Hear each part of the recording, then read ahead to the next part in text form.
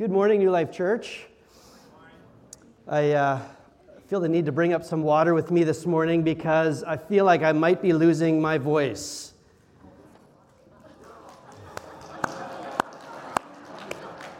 Shame on you. I should know, though, by now, if you go to the Banjo Bowl, before you have to preach, you're gonna be shouting like for 100 touchdowns at least. And we may have found the key to shorter sermons. Just give Rusty the Bomber tickets. Again, I don't know why you're clapping, but just give me Bomber tickets, Friday games, Saturday games. That'll do the trick. Anyway, my condolences to any Rider fans in the room. But it's just good to look out over a church that's full. To enter into a fall where we can all be together for the first time in 3 years. Feels good. This morning I had pumpkin spice creamer in my coffee for the first time this season. And there's something about that. When that hits the tongue, it just sends that message to the brain. It's fall, right? And so it just feels like fall. It's kind of nice and cool out there this morning, but God has given us a beautiful day to celebrate with one another, to be together and have some fun together here after the service. So it feels good to be together. It's been a while. COVID really kind of messed things up for a few years. It made it impossible to do certain things that we otherwise do, or it caused us to choose to do things that we otherwise maybe had done, and it broke some habits we had, maybe caused us to form other habits we didn't have. And maybe you found this to be true in your spiritual life, whether for good or for bad. You know, over this season, we had the rise of things we hadn't heard much about before, the rise of online church and virtual church. I was reading the other day that this is kind of a new thing. Did you know that you can go to church as an avatar? And they actually had a baptism ceremony recently, I heard online, where people's avatars that went to church were baptized. And I thought, wow, what a world we're living in. Online church, virtual church, home church, no church. Anyway, as we come out of these couple of years, I think a common question that many people might ask is, why church? Why church? Over these next 6 weeks, we're going to go through a series that we're calling Better Together, where what we're going to do is we're going to look at God's design for the church. What is His plan? What's His design? What is His dream for His church? What does it look like to be the church?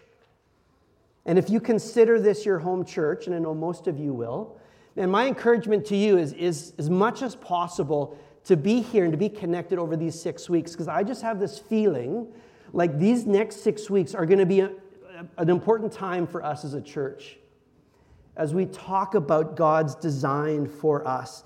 And if maybe you're, like Daniel said, if you're visiting with us, maybe for the first time in a long time, maybe this isn't your church, maybe you don't have any church, this might be great for you too, just to get a taste of what it is that we're all about. Really, what is the church? And so I'm excited about these weeks ahead. But I want to start this morning in this series by saying this. You, if you are a human being, you are made for community. If you are a human being, you are made for community. Are there any human beings in the room this morning? You're cheering. If you're a human being, just kind of raise your hand. Any human beings in the room? And if you're sitting beside someone who hasn't raised their hand, that's a little worrying. If you're a human being, you were made for community. Well, why do I say that? So we see something really interesting at the very beginning of the Bible. If you know the Bible begins, you know it begins with God's act of creation. And maybe you know the story, right? Over these 6 days, God creates all that exists, but it reaches its kind of culmination on that 6th day where God makes human beings. And He describes that creative act of human beings in a really interesting way. He says this. This is Genesis chapter 1, verses 26 to 28. It says, "Then God said, 'Let us make mankind in our image, in our likeness.'" So God created mankind in his own image. In the image of God, he created them, male and female, he created them. What's so interesting about that? Well, it's the way God speaks about himself in this moment. You see, very rarely, only on a couple of occasions in all the scriptures, does God refer to himself as us. Our. It's almost always him, he, me. Only a couple times does he say us. And this is one of those very few occasions. He said, God said to himself, let us make mankind in our image, in our likeness. And so he made mankind. He made you. What does this mean? That God refers to himself as us, plural here. Well, I think God, what he's doing is he's giving us a little bit of insight into what it actually means to be made in God's image, what it means to be uniquely human. And God, he's kind of giving us a little clue to something that he will reveal more fully in the person of Jesus in the New Testament, right? That God is, in his very being, in his essence, he is community. God, although he's one in essence, he's these three persons existing eternally for all history past and all the future. God the Father, God the Son, God the Holy Spirit, one God in three persons. And I know that's complex and confusing. In the last 3 Sundays, as we finished our previous sermon on the names of God, we looked at the names for these persons and kind of a fuller sense of what it means for God to be three in one. But when God says, let us make man in our image, he's saying, I, in my nature, I am community. Did you know in the very being of God there is community? There is the flow of love. See, in the New Testament, John would say God is love. He doesn't say God loves. I mean, Rusty loves, but Rusty is not love. But God is love. How can God be love? Well, God is love within himself. God is community. And so what I think he's saying here is when he makes you and me and all people in his image, he's giving us this, he's making kind of a statement that we are made for community. He's saying that a life lacking in community is something less than a fully human life. It's life impoverished. He would go on to say in the next chapter, as we hear a little bit more of kind of how he makes man and his intentions for man and woman, humankind. He says in chapter 2, verse 18, the Lord said, it is not good for the man to be alone. It's not good for a person to be alone. And we know this. And we're knowing this better and better as researchers and scientists and medical professionals are understanding better how the human brain works, how our emotions work, how our body works, and how we need community to be healthy. And when we don't have it, we're not healthy in body, mind, or spirit. And even before the pandemic, I was reading about this growing epidemic, was the word they were beginning to use, the epidemic of loneliness. It was becoming a bigger problem, maybe especially in our Western societies. In fact, statistically, just to throw out a few stats, over 50% of Canadians feel lonely when asked. Over 50%. 4 in 10 say that they have no one to talk to. And that number has tripled just in the last generation. Statistically, women under the 35 years of age are the loneliest. The percentage of people living alone since 1951, when our queen essentially came to the throne over her lifetime, the number of people that live alone has quadrupled as a percentage.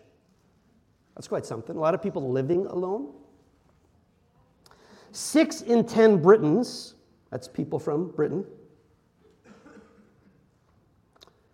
report that their closest companion is their pet. Now, maybe you can relate to that. We're finding out that loneliness has terrible consequences. 26% increase in premature death, increase in obesity, increase in unhealthy heart, increase in dementia, increase in mental illness, increase in depression, increase in anxiety. And we know right now, whenever we see the breaking news of a mass shooter in the United States or somewhere else, we already know what it's about, don't we? It's an alienated, isolated, lonely young man. It always is. Now, COVID has made our loneliness epidemic probably exponentially worse. And I wonder how you've felt that in your own life. I can only imagine that it would be true that many, many of us might say this morning that I feel lonely. I feel like I don't have somebody to talk to.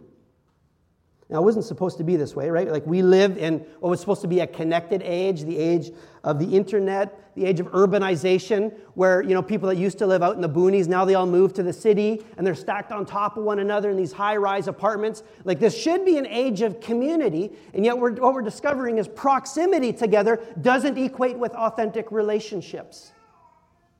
And so you have these densely populated areas with people on the other side of that wall, because I can hear them arguing now and then. But everybody's lonely. We've never had more friends, right, on Facebook. Apparently I have like 482 friends, which I think is pretty good, to be honest. And then I go through like 80% of them, I'm like, who are they? Who are they? Right? So social media was supposed to make us more social, supposed to bring us together, make us more connected. I mean, I don't need to go on and on. I think you've heard this. Maybe you've watched the documentary on Netflix about how social media has made us completely antisocial. Right? All these friends, but nobody to talk to, no authentic relationships, all these pictures of one's life on Instagram using filters, only showing the part of us that we want others to see, the pretend us, not the real us. Everyone seeing us, but nobody knowing us. God says it's not good for man to be alone. And that's a verifiable truth. He goes on to say, it's not good for man to be alone. I will make a helper for him. Now, if you know that passage, right away we're thinking, okay, he's going to make the woman, and they're going to be husband and wife, and he's talking about marriage. And that's one way in which God gives help. He gives help to us in the context of his design for marriage and family. But that's only one way that God provides community and help. I mean, Paul, who wrote more of our New Testament than anyone else, he was not a married man. It was not good for him to be alone, but he was made for community.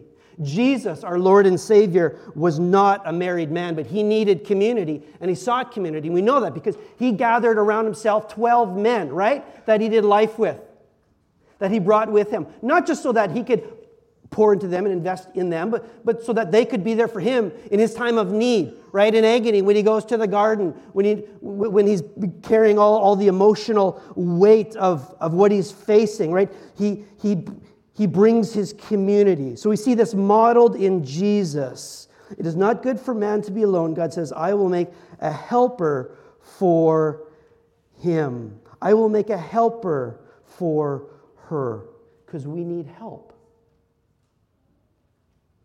We were made for community. So Jesus said, in calling these men and women to himself, then he would say, I will build my church, and the gates of hell will not prevail against it. I'm going to build a community, a special community, my community, and it will withstand everything. And he calls this community, which he has and is building, he says, my church. I will build my community, my church. Now that word, maybe you know this, church, that was written in the Greek language. That word church translates the Greek word ecclesia. And you might think, when you hear the word church, you think that's a uniquely Christian word. But when Jesus says church, he's not making up a new thing. Oh my goodness, he's inventing the word church. No, that was a word, a Greek word, a common word that essentially just means people that left their houses, that assembled together in the square for a common purpose. The word church meant gathered for a purpose.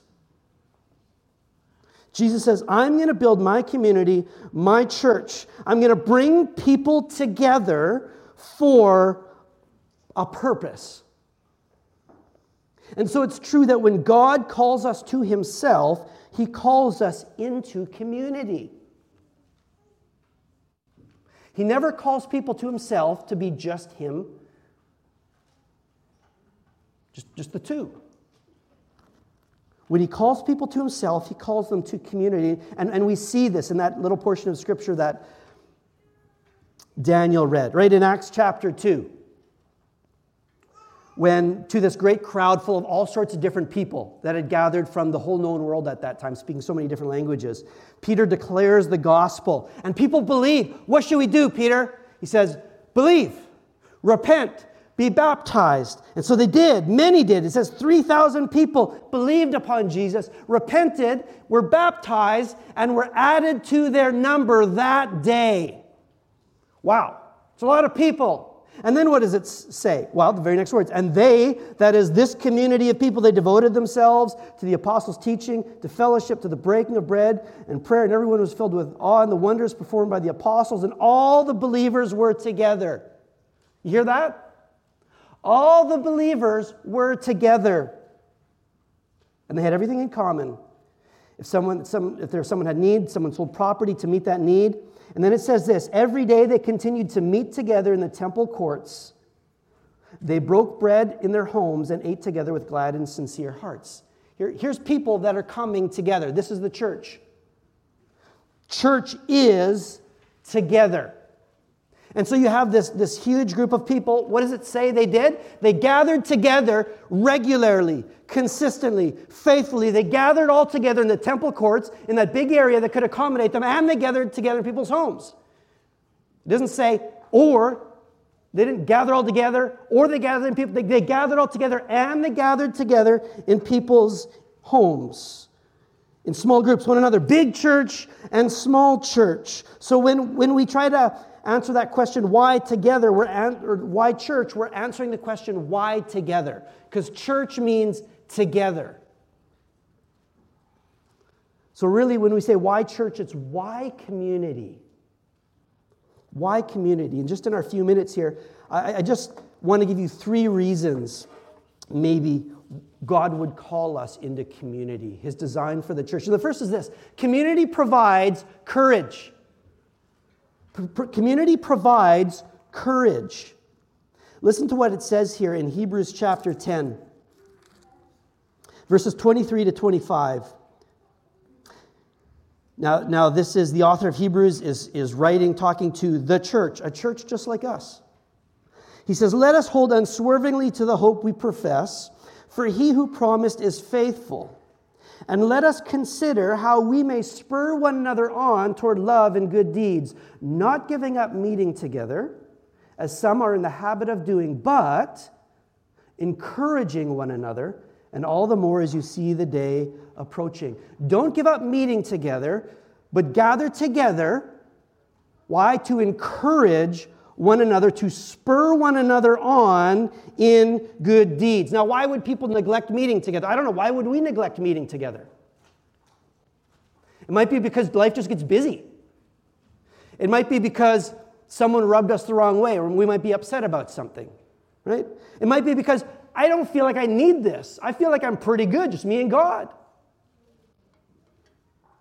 There are all sorts of reasons why people then and today may have neglected meeting together. But he says, don't neglect meeting together, because when you gather together, you are encouraged.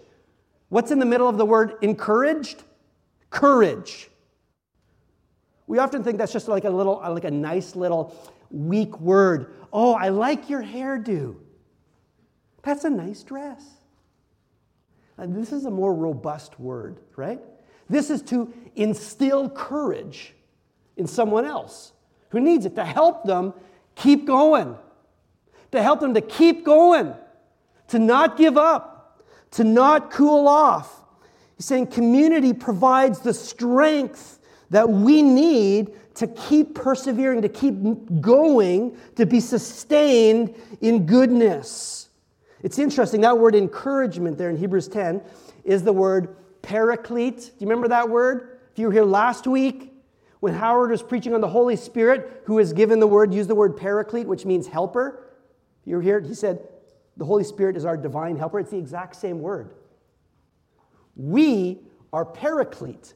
We are helpers to come alongside one another, what to encourage and spur one another on in the way we are to go. Community provides us strength to keep going in a way that without it we cannot find. And you know, I've been camping, as some of you have over the summer, and if you want to put that fire out before you go to bed so you don't get that ticket, an unattended fire, what do? Well, you could pee on it, but I don't want to go there, right? Because that wouldn't be appropriate to say in a sermon. And none of us guys have ever done that or ever thought of doing that. Well, you know, what I normally do is when you have those burning embers, maybe piles of, maybe they're just red coals. I've used this illustration before. Or logs are on fire. What do? You take a stick and you poke them and you separate them. Because we've all learned, like, when these red hot coals are separated from one another, they go cold fast. But when they're together, when they share their heat together, it's amazing. You can wake up the next morning and they're still red. You separate them apart, in a few minutes they're cold. This is the power of community. I mean, the Bible even talks about that, hot and cold. In Ecclesiastes 4, verse 11, it says, if two lie down together, they can keep warm, but how can one keep warm alone? I remember, I've never shared this with anyone, not even my wife. But back, because I'd made a vow to my friend Andy, I would never share this. Right? Back when I was at Providence College, year 2000 or so, cold Manitoba winter, let's go make a quincy. You know what a quincy is? You make a pile of snow, hard, you hollow it out, and then you sleep in it. We thought this would be fun. So we spent the day making this quincy, and then we went to sleep in it. Well, we both woke up in the middle of the night, freezing. You know, we were kind of apart from one another. So we thought, let's be in our sleeping bags, but let's just be kind of close to one another. We tried, but we were still cold. So we had to share a sleeping bag.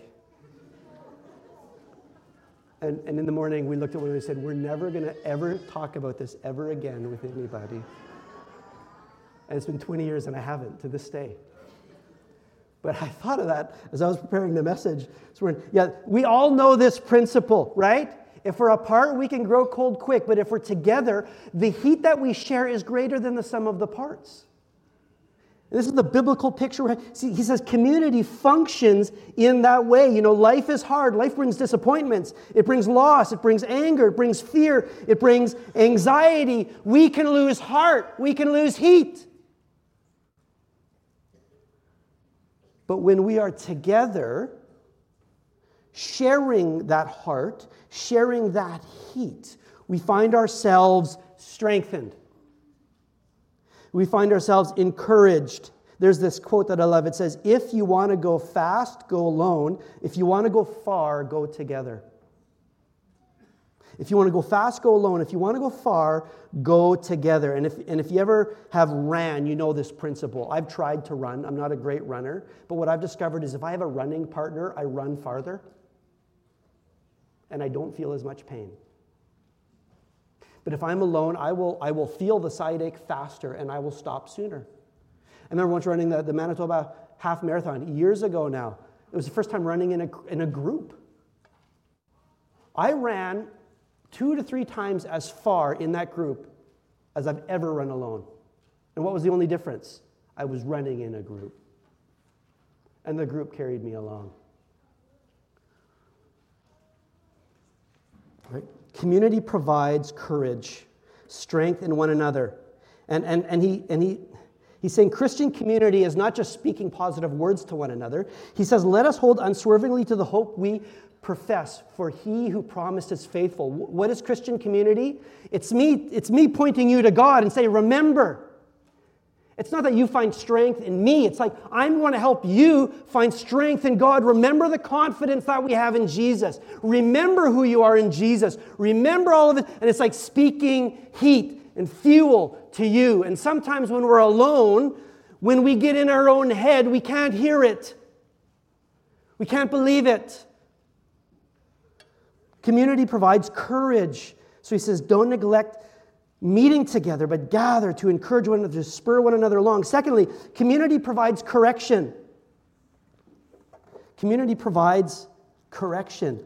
If you go a little bit earlier in the book of Hebrews, chapter 3, verses 12 and 13, he says this, see to it, brothers and sisters, that none of you has a sinful, unbelieving heart that turns away from the living God, but encourage one another daily, as long as it is called today. Why? Why does he say come together regularly, faithfully, intentionally? So that none of you may be hardened by sin's deceitfulness. Because sin is deceitful. You know what that means, right? Like sin tricks you. Something that maybe in your own wisdom, in your own mind, looks good and right, but isn't. It's harmful. But maybe you don't see that harm in the moment, or maybe you don't see harm at this time, but it's something that this leads to. Sin is deceitful. It causes us, we can just kind of stumble into it if we're just in our own mind, in our own wisdom. And that's why isolation makes us vulnerable. That's why the Bible says the devil prowls around like a lion looking for someone to devour. Who is the devil looking for? He's looking for the person that's alone. Right? Because you've all watched National Geographic. You know how this works. Man, if the leopard or the hyena or whatever can separate one from the pack, they're in trouble. They're vulnerable. They don't attack the weakest one in the bunch. They attack the most isolated one. Because it doesn't really matter how strong. It doesn't matter how weak you are. If you're in a pack, there's protection. But it doesn't really matter how strong you are, because if you're alone, there's vulnerability. And this is true, too, in our spiritual life. Right? Isolation makes us vulnerable to the deceitfulness of sin. And as a pastor, just as a person, as a friend, I have seen this over and over again. I mean, I've seen it in my life, but I've seen it in the lives of others too. How the lack of community is the context in which someone drifts into harm. Because they don't even know they're drifting, right? They're just sitting on a raft, and they think they're just sitting there. They're not even doing anything, but the current's carrying them along. They may be naive, so they don't see that. But the person who's on the shore sees them moving, right? The lack of community can allow for drift. And so it says back in Ecclesiastes chapter 4, when one falls down, the other can help them up. If two walk together, when one falls down, the other can help them up, but pity anyone who has no one to help them up. Pity anyone who has no community, that when someone stumbles, they stumble into sin, they stumble into danger. There isn't someone there to say something, to give them a hand, to help them out. Essentially what it says is the wisdom of two is greater than the wisdom of one. And then it says the cord of three strands is not easily broken. And I know in weddings, we always say the third strand is God and it makes your marriage strong. And I think that's true. But again, he's not talking about marriage. He's talking about life. He's talking about relationship. Two is better than one and three is even better than two. Two can defend themselves, he says, but one is easily overpowered. Because our mind and our heart can be so under the influence of whatever. We're not thinking straight. We have blind spots. And others may see what we are blind to. And maybe they can see something for what it is. And they can be objective when I'm not objective. When I can't see. When my heart is saying something that isn't real. Another can see, and maybe if they're there, they can speak words of truth. Words of life. The best defense, this guy, the author of Hebrews is saying, the best defense against talking yourself into stupid things and out of wise things is not you and it's not me, but it's we. The best defense, he says, is we. So the church, as God's community, the community he's called us into, is the necessary context for growth in godliness. It is what we need to be corrected in godliness. Not just because we benefit from the wisdom of someone else, and the wisdom of two is better than the wisdom of one, but it's also we benefit from some of the troubles or the challenges that somebody else brings. And this is one aspect of community that we don't always like because we like comfortable. And community isn't always comfortable. In fact, community isn't supposed to be comfortable. You know, I think of Jesus, like you can't handpick your church. Any here would like to handpick your church? Right? Like if it was up to you, that person, don't look at them now. Don't look at them. Don't make eye contact with them because then they'll know. That person wouldn't be here if you handpicked your church. Can you imagine Jesus when he calls 12 disciples? You know, like those first few, like they're devout Jewish men. One of them's even a zealot, Simon the Zealot. What was a zealot? They were people that were dedicated to the eradication of Rome as the oppressor. Their one goal was to get rid of Rome. So he's got some guys, he's got Simon the Zealot, and then he comes by a tax collector named Matthew, and he says, Matthew, why don't you come follow me? And they said, what, Lord? Oh, do we get a vote in this? I'm not sure we're comfortable with Matthew being a part of the club. I wonder what Simon the Zealot thought. Matthew, the guy who works for Rome, the guy who collects our taxes to pay the wages of the oppressor. Right? They might have wanted to vote in handpicking their community, but God didn't give them that, right? And this is the genius of Jesus. He's wanting to establish not fake community, real community. Real community, which has the whole spectrum of people of all sorts of preferences, all sorts of personalities, all sorts of backgrounds that he calls to himself because that is the context in which we grow in love. That is the context in which we grow in patience, in godliness. And so can you imagine on that first day, Acts chapter 2, 3,000 people believe, they're baptized, they show up to church the next Sunday in the temple courts, and I'm sure this happened. There's one guy's like, oh my goodness, there's Gary from accounting. Oh my goodness, what is Gary doing here? How did he get in here? Did he believe too? Did he get baptized too? Oh, that guy just rubs me the wrong way. It's going to be tough. I would never handpick Gary to be in this community. God brings all sorts, with all sorts of imperfections and preferences. Why? Because he wants us to grow. And that's the context in which he shapes us and conforms us. Right? We learn to love with a common commitment to the gospel and the common empowering of the Holy Spirit. We learn to love in that type of community. You know, a church that is perfect, that suits all of your preferences, is a church in which you won't grow. You'll never have to. You'll never have to. If you're in a church with only people that it's like, they all fit perfectly with my shape, then you'll always stay your shape. You'll never have to grow.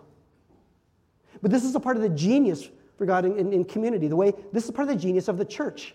It's the context in which God grows us in love,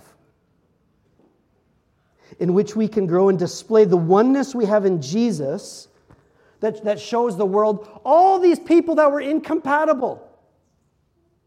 Weren't Gary and that guy on the outs? Weren't they always talking about one another behind their backs? And now they're over there together? This is Jesus' prayer for his church, his final prayer, John chapter 17.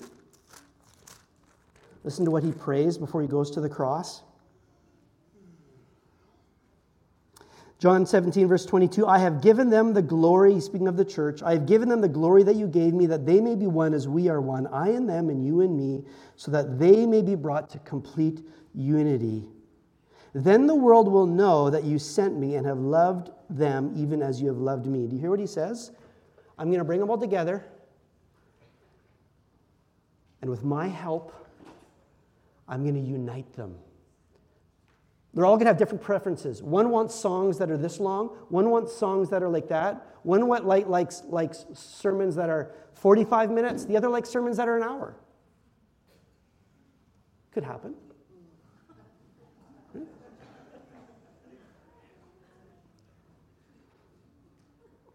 All sorts of different personalities. The only thing they have in common is a common faith in Jesus Christ. And he says that's going to be enough. They're going to grow in love and experience true community, and that will be the witness to the world of the truth of the gospel. Their oneness will be their witness to the world that Jesus is real. So God uses community to correct us, to shape us, to conform us. And so he uses the wisdom of the other person, but he also uses the challenge of the other person. The imperfections help you grow more holy. Just remember that last time, like there's a little bit of bumping of heads or whatever. It's okay. In a perfect church, you will not grow. It's the imperfections that help you grow more perfect. So community provides correction. Just one more I want to share with you. The third thing community provides is it provides a cause. And I'm sure community provides a lot more than this, and I kind of struggled with the word cause because as a preacher, we like to alliterate things. It's a sickness. And so maybe this isn't the best word. Community provides a cause. It provides purpose for us because a purposeful life is a meaningful life, right? We all want to feel like we have something, a cause, a purpose, that we do make a difference. That's a meaningful life. We all want a meaningful, purposeful life. And I know sometimes we struggle with that because we don't feel we're very gifted. Maybe you don't feel like you don't have a lot to give. You're not a great orator. You can't teach. You can't sing good. You're not a great leader. You're not a great administrator. Whatever it is, you may feel like you're not very gifted. But this is something I know about you. You can give community. Each and every one of you, you can give community. You can give yourself to build up other people. You can give yourself to encourage. Jesus says in Matthew chapter 5, he says, "Do not store up for yourselves treasures on earth where moth and rust destroy, but store up for yourself treasures in heaven where moth and rust do not destroy and thieves can't break in and steal." Make an eternal difference. He's saying, don't just invest in things that don't last forever. Right? Cars don't last forever. Houses don't last forever. Businesses don't last forever. Only people last forever. Only people do. The most eternally significant thing you can do is to invest in building up other people. The most eternally significant thing you can do is you can give the gift of community, the gift of relationship. I've heard someone say you can impress people from a distance, but you can only impact people up close. You can impress people from a distance, but you can only impact people up close. We all have something to gain from community, but I also want to say this. We all have something to give. We all have something to give. Jesus said it's more blessed to give than to receive. I don't know if you believe that. I don't know if you've experienced that. What is he saying? It's like when you actually give, you're going to be more human. You were made for community. Where you're not investing in that, you will live a life impoverished. It's more blessed to give because that is a meaningful, a fulfilling life. And I know there's two groups of you people here bringing this to a close. There's people that hear this and go, "Oh, yes, I'm lonely. I need community. I need this. I want this. How do I find this? I sense the lack of this." And then there's other people that go, "I'm kind of good. I'm fine. I got my little group, got my posse. Or, I'm kind of strong. I'm a pretty mature person. Kind of good on my own." Let me talk to those of you who may be further along. Maybe in age, maybe in spiritual maturity. Paul says in the book of Titus, he says to Titus, who's the leader of the church, young pastor there, he says, "Tell the older men to train up the younger men." Teach the older women to train up the younger women. He says, in your church, you have a wealth of people with experience, spiritual maturity, right? Tell them to pass it on. And so you might be here this morning, and we all have something to gain from community, but I want you to know it's not just about what we have to gain, it's about what you have to give. And we all have something to give when we are together. .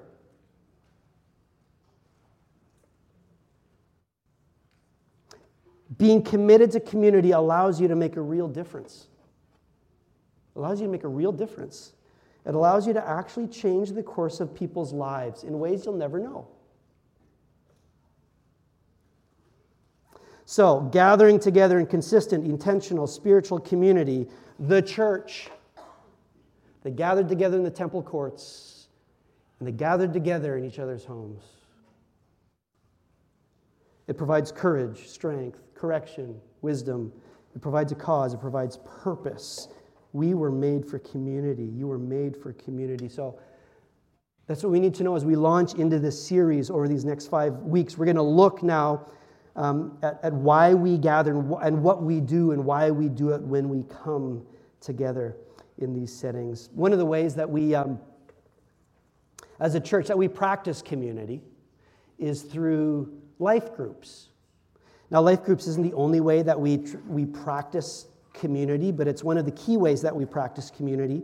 And some of you know what I'm talking about when I say a life group. Some of you maybe heard of it. You've never been involved in it. Some of you have been involved in the past, but for one reason or another, maybe not currently, because COVID has just done a number to all of that, right? And it's been a season of real change, even though the need for community in our lives is not one iota less than it was beforehand.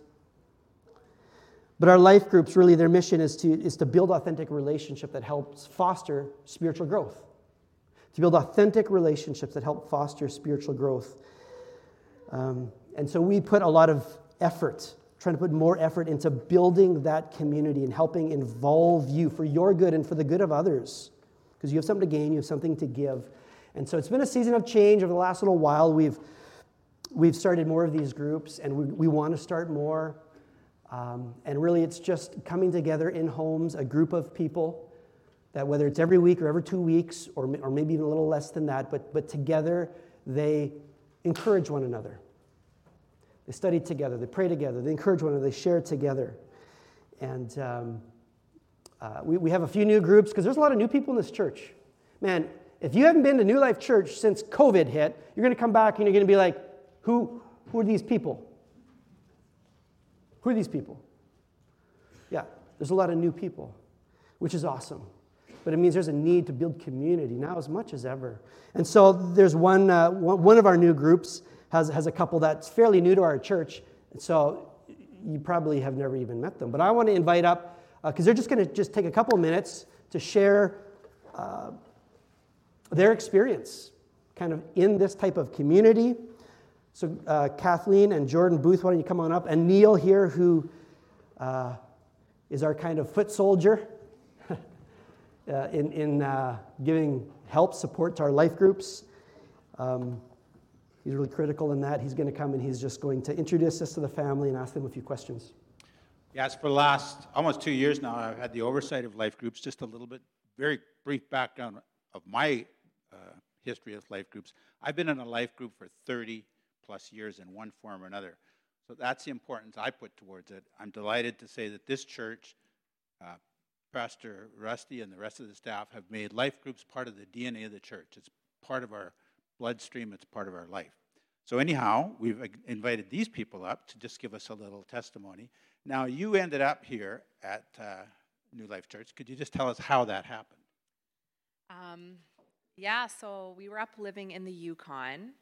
Jordan is our CMP, so we moved away from Winnipeg and we moved up to the Yukon, and it was now our time to move back home to the Winnipeg area.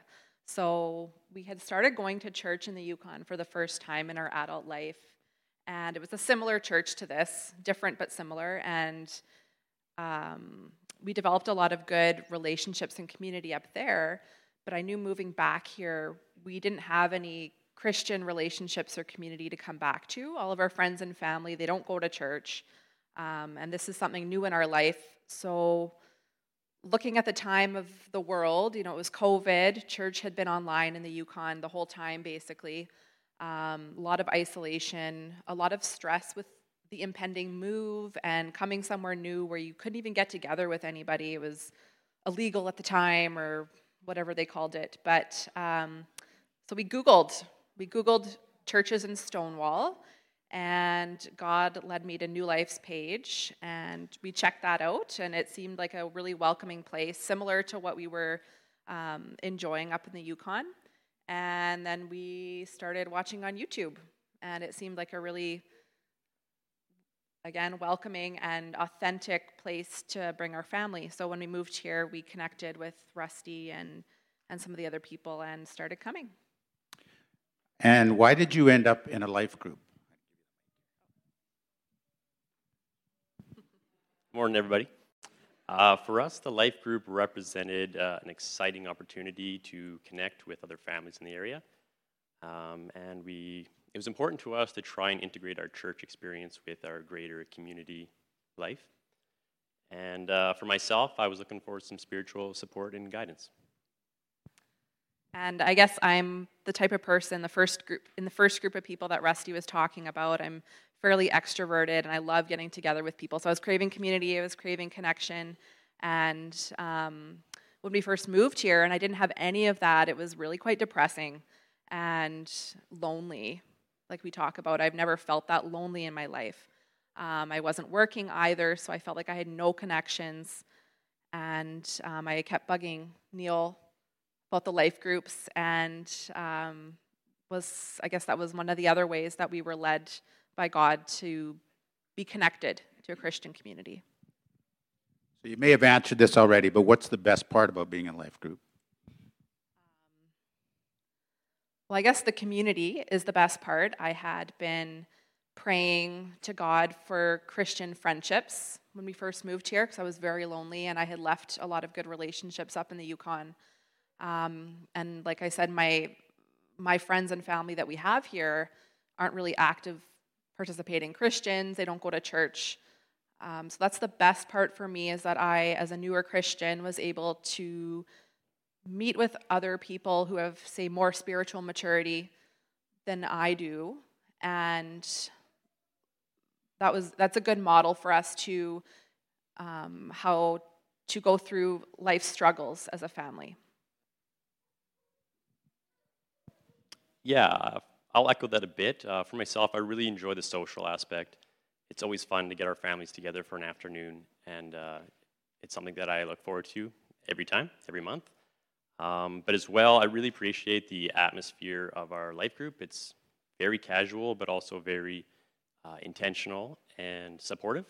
So for me, coming into the life group as someone who had lingering questions about faith and pretty limited knowledge of the gospel, it was really nice to be paired up with people that were more advanced and knowledgeable so that they could sort of take the lead on sessions and, in a lot of ways, just act as a mentor for me.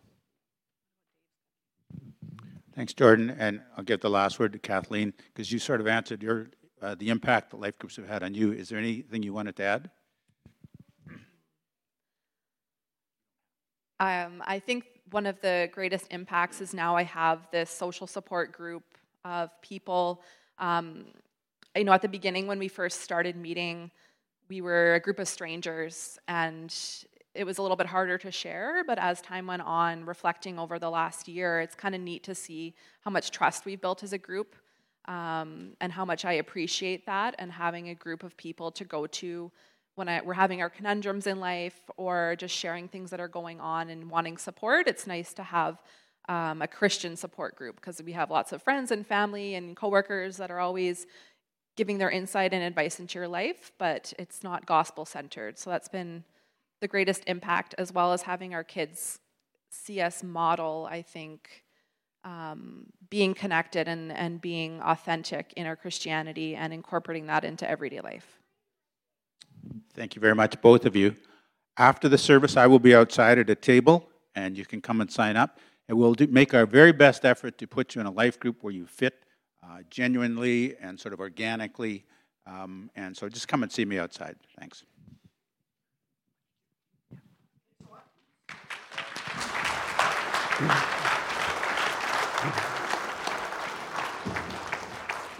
Hey, we're just really happy to have you in our church family and to hear that that's been your experience, and we want that for everybody.